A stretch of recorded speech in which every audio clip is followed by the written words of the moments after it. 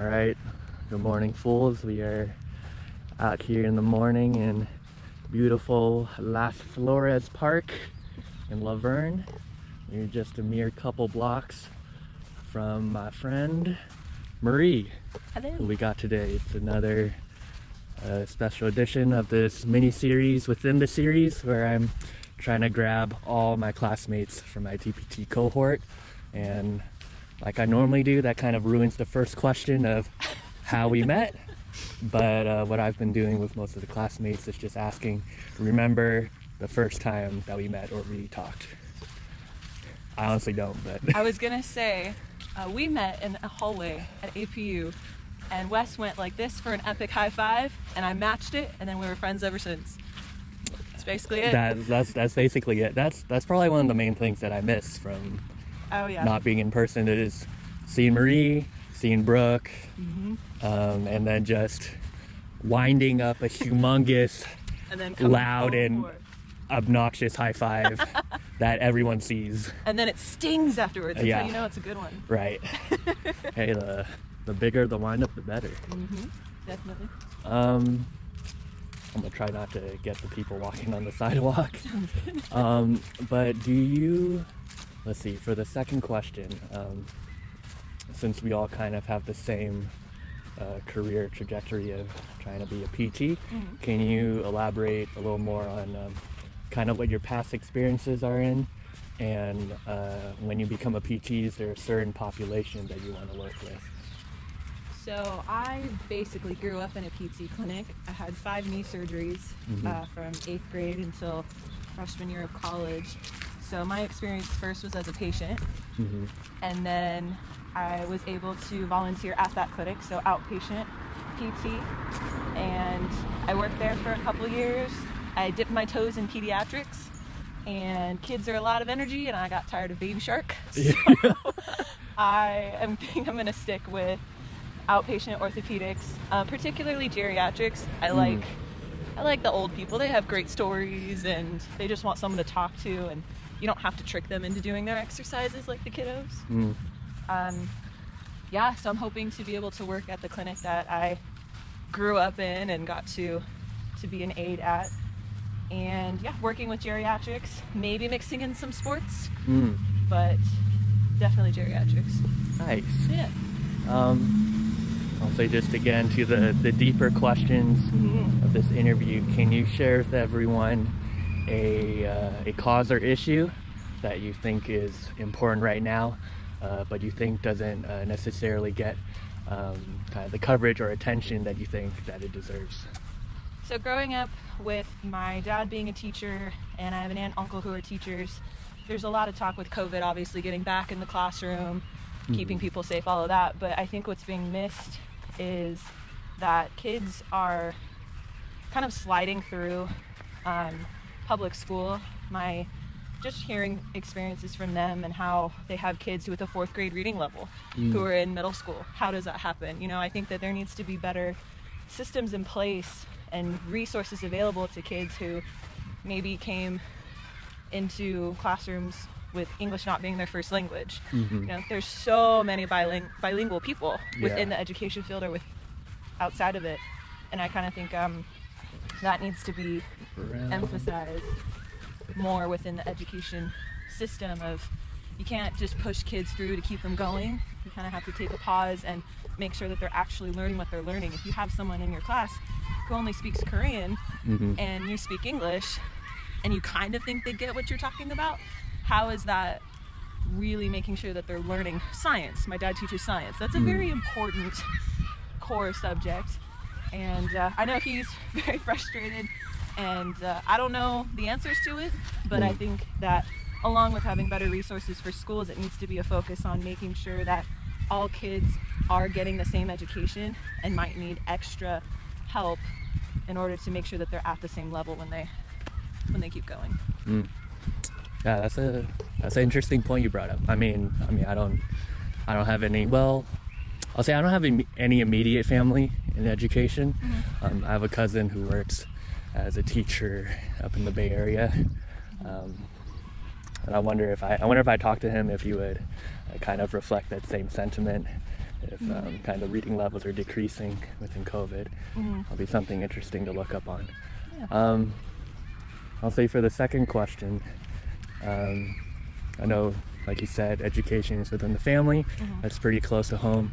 But is there another cause or issue that either you're personally connected to right now, or maybe that you were connected to in the past that you would like more people to know about? I think as PT students, we're learning more about the healthcare system and what our role is going to be in treating patients, the holistic view of the patient. And the more I learn, the more I see that our system is not built on preventative healthcare.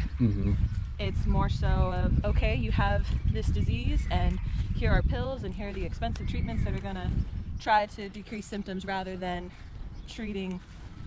preventing the diseases. I've had a lot of family members with diabetes, and so seeing them in the final stages of it and hearing things like, I didn't know, there weren't maybe resources, information from the doctor to try to prevent it getting as bad as it did. And so as a PT, I think that there's an important role in not only treating the patient that's in front of you with knee pain or with shoulder pain, but also looking at the whole picture of we're movement analysts, we're movement specialists. Right. So working on fixing postures, fixing the way people walk, making them know that when they're sitting at a desk all day and they're like this, that's going to be a problem down the road. So I think that trying to use my profession within my scope of practice to elicit preventive care and educate more about preventative healthcare, just making things more out in the open and having maybe a difficult conversation in order to try to prevent worse disease. So down the line it wasn't, oh, no one told me I shouldn't stand like that, no one told me I shouldn't do this. I'd like to try to help as many people as I can to live pain-free lives. That's the goal for sure. And if I can do that by, oh, look at that pretty bird, oh my gosh, that was gorgeous. Sorry. It's all good. That was so pretty. Yeah, I think trying to form my professional career around preventative healthcare and trying to help the patients as a whole, and because I don't know how to fix the healthcare system, I don't know enough about it, but I know what I can do, and that's what I'm going to try to focus on.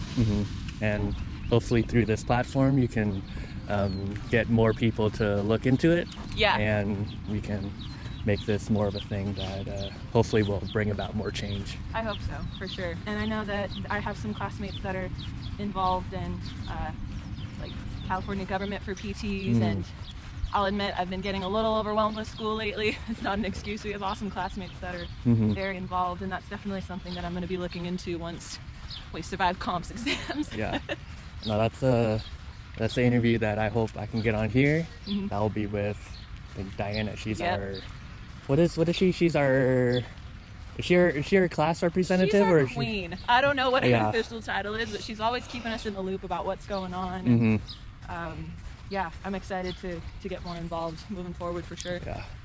Quick story before we finish off the interview. Okay. I just want to say one time after class, we all went home, and I think after an hour of resting, I decided to go to the gym. And then like you guys already know, I live like 2 blocks away from campus. We just walk to school normally, but the gym's a little farther away. So I was driving, and as I was driving away, I saw Diana pull out at campus as I was like going to the gym. And I was like, oh man, she really like stayed like a whole hour after we all got out just to study and probably make sure she hammering down all the things we were supposed to know. And I was like, man, that's real commendable. Yes. I wish I was doing that. Definitely someone to look up to and someone to try to challenge ourselves to be more like, for sure. Because I think that coming into PT school, I didn't really have a mind for the government side of PT, and she's definitely made it well known that we can have an active role and we can actually make a difference with it. Yeah. That's awesome. So I'll say, speaking on that, having goals of being better in the future, can you kind of tell everyone what your goals are for the future, they can either be short term or they can be as long into the future as you want. Short term will be to survive comms, enjoy clinicals, and graduate with all of my awesome cohortians. I don't know if that's a word, but it should be. We'll start using it. Cohortians. More long term, I'd love to be involved in geriatric wellness as well as PT, and I think neuro had a big part of that with seeing all of the different like Parkinson's gyms and different ways that you can help patients who have tougher diagnoses. I think it'd be really awesome to be able to encourage and motivate patients that way. So going into ortho, geriatrics, I would love to incorporate a wellness aspect to it as well. And then just seeing where being involved down Diana's path will take me. It's really exciting. It's awesome that you don't have to know exactly what you want to do out of PT school. You have to know enough to take the boards, rock the boards. Yeah. And then there's so many different possibilities that I think have really opened up the last couple semesters of it doesn't have to just be one thing. You can kind of branch out. So I'm excited to see it. It'll be cool. Nice. And with that's the end of the interview right there. Thanks for Marie for taking the time out of your morning to let me bug you with these questions. It's awesome. I love what you're doing. I think it's really awesome. Thank you. And as I like to say kind of at the end of most of these, this series isn't without the people who let me bug them and ask them questions while we walk or run, depending on what you like. And with that, we'll go ahead and conclude it, and we'll see you on the next one. All right. Thank you.